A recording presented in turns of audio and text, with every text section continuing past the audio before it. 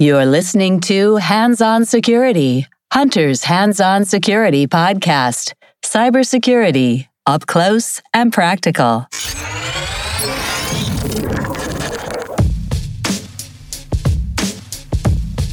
Hey everyone, I'm Dvir Sayag and welcome to Hands On Security Podcast episode 6.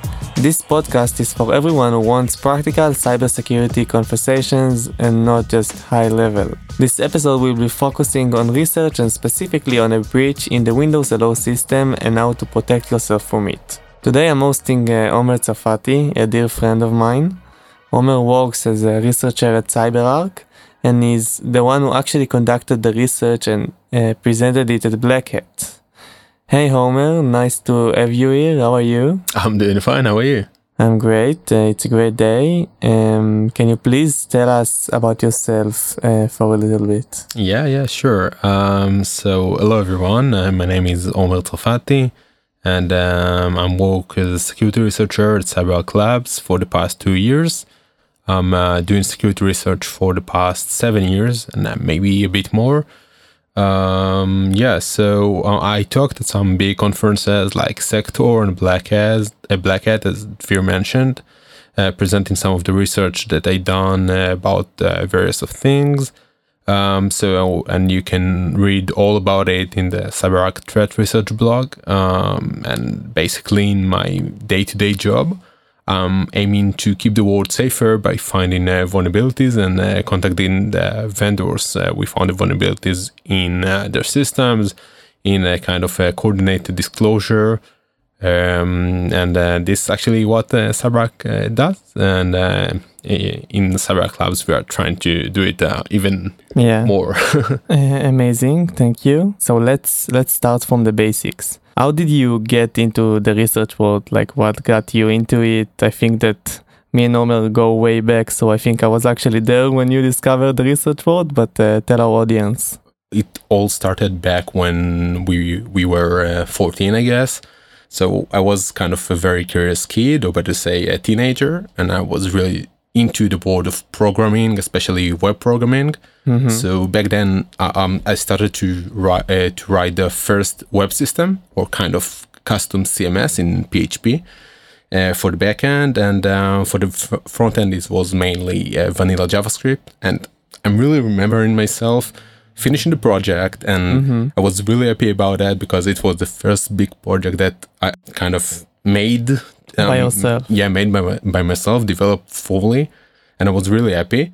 And up to the point that I read about web vulnerabilities. So at this kind of point, I really realized that the system that I worked like weeks on it and months is really, really vulnerable. Mm-hmm. So it was kind of vulnerable to every type of web vulnerability. Like the top 10 web vulnerabilities, all of those were kind of inside my system, so it could be exploited really easily. Mm-hmm. And from that, I try to get into this security research world and try to mitigate vulnerabilities and find vulnerabilities in other systems. Yes, so it's crazy that you actually got into research because that you found vulnerabilities in your own system, like kind of.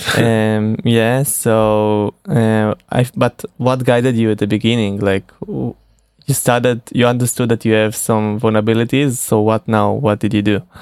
So I tried to understand first of all what types of vulnerabilities are there. I mean, it's not that simple sometimes to understand all the security threats that exists in the world, and you're really trying to figure out. And it was, I tried to read a lot of articles and a lot of information that existed back then, and this was actually guided me at the very beginning.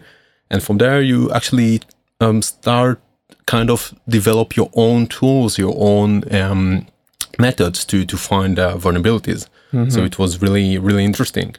And I can tell you that nowadays, when I'm starting kind of a research in work, or when I'm really bored at home. So you actually research at home as well? Yeah, too much. When I got spare time and I have nothing to do, I'm looking at like some stuff in my computer and maybe the router at home. What was the weirdest thing that you researched? That's a good question. I think it was a smart bulb that I have in home. Smart what? Bulb. So yeah, I think it was the weirdest. Did you find any vulnerabilities? No, but I found some really weird Chinese servers that communicating with my bulb. Okay, so this is for another episode, I think. Yeah. Okay, so let's get back to what you said. I mean, what do you aim before you pick a research target? Like if we talk nowadays and not when you were 13. Mm-hmm. Yeah. So basically, I'm trying to aim for, I would say, Holy Grail. I'm really looking for the best thing that I can find in the system. I'm kind of starting it from looking at the vectors that I can kind of attack the system. In those vectors, what are the inputs that I can give to the system and stuff like this. And I'm really trying to understand the product or the system just like the developer of this system knows it. But if we talk like nowadays at your work, how do you pick the targets themselves before you start? Like, do you go to the easiest target that you think that you will find, or like the hardest one? So it really depends. So sometimes we are going for the most advanced and the most secure vendors or systems, and sometimes we are just trying to understand what will suit the best for the purpose of the research. So yeah, it really depends. And I can tell you that if I can give you one tip of how to do good research, so some of my researchers back in the past 3 years, something like this, were around protocols and protocol implementations. So if you're going for something like this, you should read the RFC. So the RFC is kind of a fully documented specification for the protocol itself. And it really gives you some clues what you should look at, because there is some ambiguous things in the RFC which some developers might not understand it clearly, or there is some interpretations that can gather, so the developers can do some weird stuff. Can you maybe give an example of that or something like that? So I have nothing just like to give you right here, but just look at some write-ups. You will find a lot. Yeah. Look at the RFC. Yeah. You will give an example. We will talk about the Windows Hello research in a couple of minutes. But before that, I'm interested, is there anything in common for like different systems? Like, do you go for the specific thing, as you said, like protocols, but like, are there any weak points that you discover, like with your experience, that there will be weak points in every system? Well, there are vulnerabilities that exist in multiple systems. I mean, look like cross-site scripting. There are a lot of websites that actually vulnerable to XSS, and there were much more in the past few years. Nowadays, it's more hard to find, but there still exist. So we can look for kind of common patterns, but it really depends. So if you're going for the big vendors, you might find, I mean, like let's say you might find some patterns, vulnerabilities that exist in some products that the vendor have. Okay, so you have like a to-do list when you start researching a target, and then you go like, I will do step 1, step 2, and then you continue. So basically, you are trying to do the simple things, like if you're looking for, let's say in web vulnerabilities, you will look for SQL injection and XSS and all those stuff, just right in the few hours from the beginning, and then you will go deeper to understand the system better and try to figure out what will be more complex. And there may be like, in the APIs or something like this, maybe there will be the vulnerabilities. So yeah, this is actually what you should do, I guess. Yeah, and when you're talking about more low-level stuff, so yeah, you can go for buffer overflow and stuff like this, trying to understand what the inputs are and just send it to the program or the server or whatever. So it might be over in a couple of weeks if you find an XSS or like a SQL injection for this example, or it might take years. So you can actually find vulnerabilities in seconds, months, years. It really depends. So yeah, I can't really give you amount of time that takes you to find a vulnerability, but So how much time did the Windows Hello research took? Oh, all right. So this one was kind of long. It took from end to end, from the beginning to the end of the research. It took like 8 months, something like this. Yeah, it was a lot. That's a lot of time. Yeah. But we did a lot of research there, so we tried to understand the system really, really well. Did you work on it alone, or was it like a team of researchers? So I mainly worked on this alone, but there was a lot of help that I got from teammates, like from Nimrod Stoller. He really helped me. He's also working for CyberArk, and so he helped me along the research in some low-level stuff, embedded stuff that I needed some help there. Okay, so we are going around the bush. Let's talk about Windows Hello. What is Windows Hello for the beginning, and then you can start explaining the research. Mm-hmm. So Windows Hello, it's kind of the biggest passwordless solution out there. I think it belongs to Microsoft, of course, and it really kind of give you really good experience logging into your system without giving any passwords. You can log in by a fingerprint or by face recognition and stuff like this, which is really, really cool. I mean, this is the future of passwords. Going without. I actually watched the video that introduces Windows Hello by Microsoft, and they were really talking about privacy and security issues that might pop up. We are obviously talking about the security issue now, but what do you think about the privacy the privacy side of that? Regarding privacy, if you are trying to I will say maximize your privacy, don't have a computer then. I mean, don't have a computer. Yeah, don't go online. Don't have a computer. Yeah, that's a nice advice, Tomer. Yeah, Thank sure. you. But it really depends. So let's say if you have a Google account, then Google knows things about you. If you have a Microsoft account or Windows or something like this, so Microsoft knows things about you, their telemetry, their stuff. So you can't really go, I would say, underground and nobody will notice you. So, I mean, if you're really concerned about your privacy, don't use don't use the internet at all. It's not really a thing. I mean, you can't really do that nowadays. Yeah, I agree with you. You can't really have privacy. But let's talk about the more urgent problem, the security issue. What was the weakest point in the Windows Hello system? What were you looking for? So before talking about the weakest point, I want to talk about why we actually decided to do research on Windows Hello. So basically, in CyberArk Labs, we wanted to do research on a passwordless solution because it's an urgent technology and really interesting one. Yeah, so it's like it will get the most attraction and most of the people use it nowadays.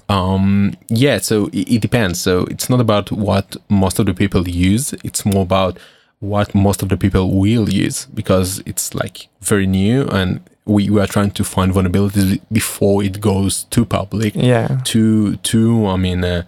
Before the vulnerabilities that we might actually find will be really, really dangerous. Yeah, you try to predict the future. Kind of, yeah.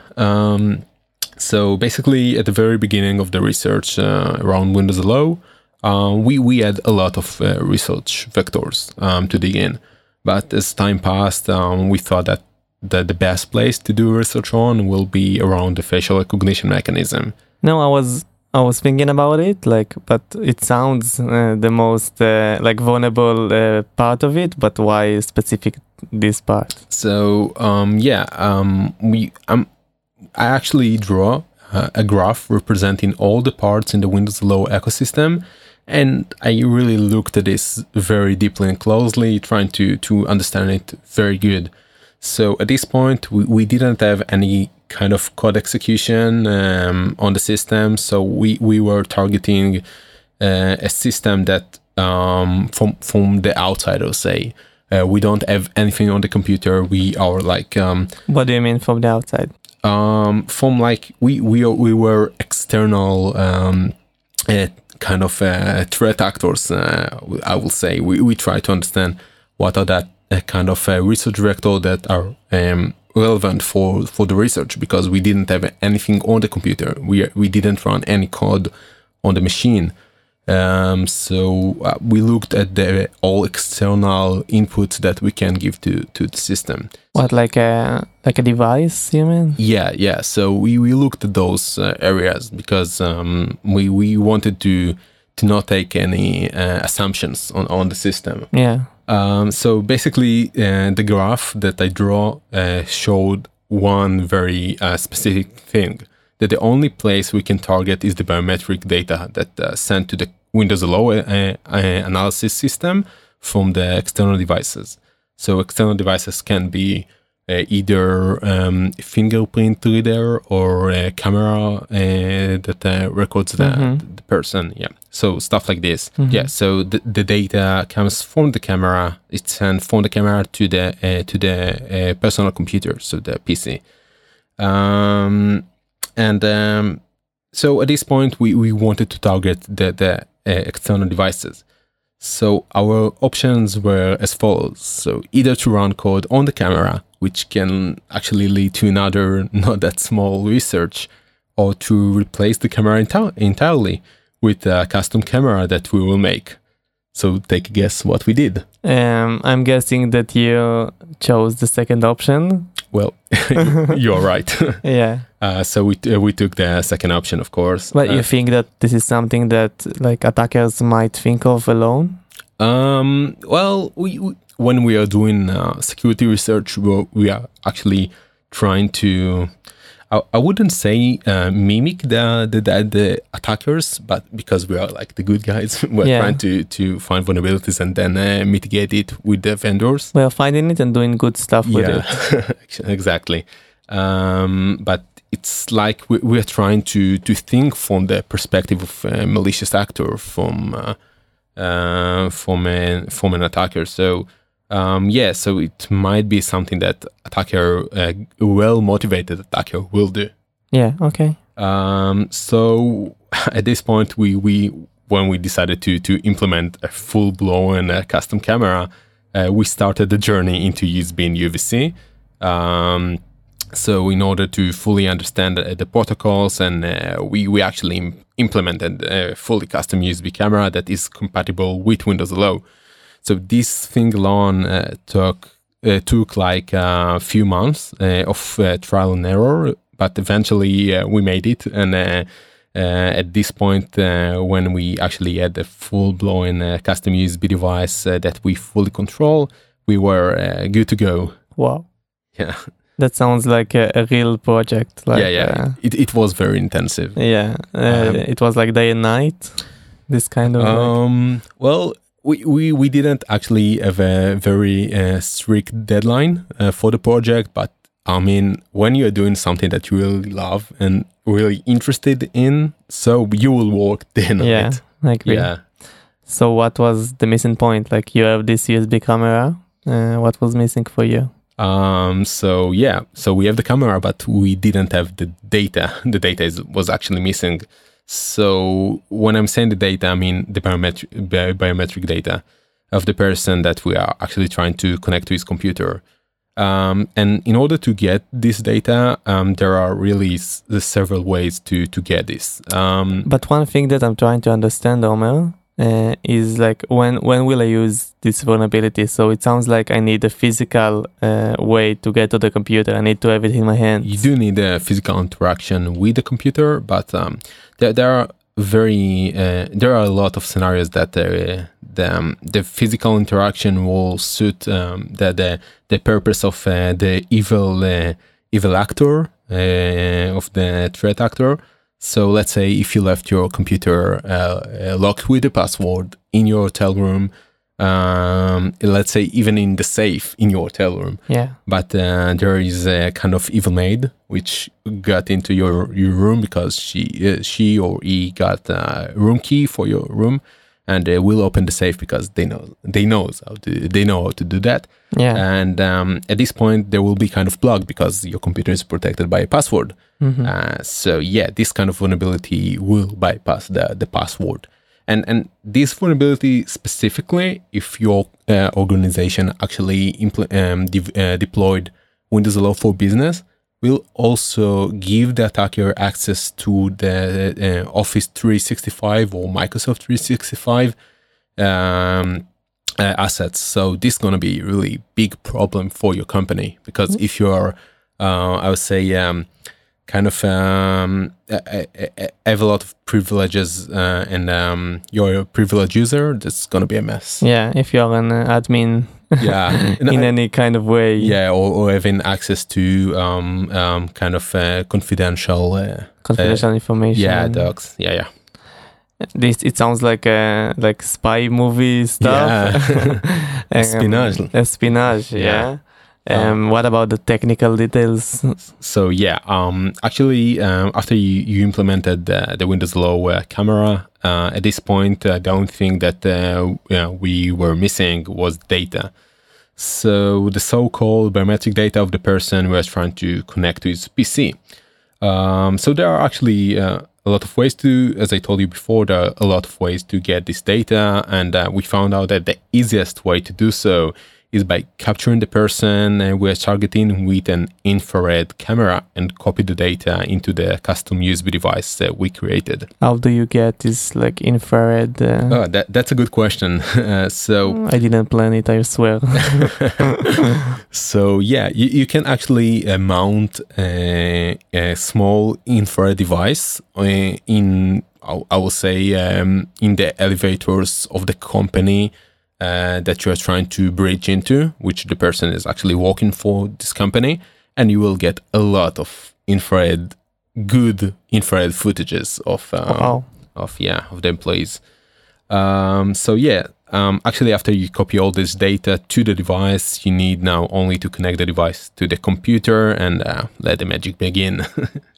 Okay, so if I summarize what you just said about the vulnerability, it's basically if you have any physical way to get a computer and you build this device, you can bypass Windows Hello system with some infrared information that you achieved before. Exactly. Which can be very powerful for an attacker to have. So any mitigations that people can do to prevent themselves from being infected from this attack? Yeah, so we actually worked alongside Microsoft and MSLC to mitigate this vulnerability in a coordinated responsible disclosure process. So Microsoft assigned a CVE number, CVE 2021-34466 to this vulnerability. Yeah, you don't need to remember it. You can just go to the blog. Yeah, so Microsoft actually pushed the patch in one of July updates, which included 2 mitigations to the vulnerability in Windows Hello. That's amazing to hear. We recommend to install patch. updates. Okay, so do you have any more specific details that you want to say about the mitigation? So the mitigations are really cool. So the first one is Microsoft actually kind of created an kind of allow list, which contains camera devices that are compatible with Windows Hello and permitted to work with Windows Hello. So this list is actually updated every time a user in the system does a login to the system, and so it actually captures all the connected USB cameras that are relevant for Windows Hello and get those into the list. And the second mitigation is actually an optional mitigation, so it's not enabled by default. It blocks external cameras from communicating with Windows Hello entirely. So it really depends on your setup if you want to enable this mitigation. And all the mitigation, by the way, are documented in MSLC in Microsoft website, so you should check those out. Yeah, we totally recommend you to check this out, and you can also check Omer out in his Twitter account. Or do you want to tell us what's your Twitter account? Yeah, I can. It's just Omer Tessalfati. This is the tag. And you can also look at CyberArk threat research blog, and you can read a lot of interesting stuff there. Omer, thank you so much for coming here, and thank you for sharing your knowledge. Sure, thank you for having me. And thank you everyone for listening. This was Hunter's Hands-On Security Podcast. It's available on Spotify, Apple Podcasts, and Google Podcasts. Stay tuned for next month's episode. Thank you. This was Hands-On Security. Everything you need to know about cybersecurity, up close and practical. הופק על ידי פיקאסט, co.il, מבשלת פודקאסט ישראלית.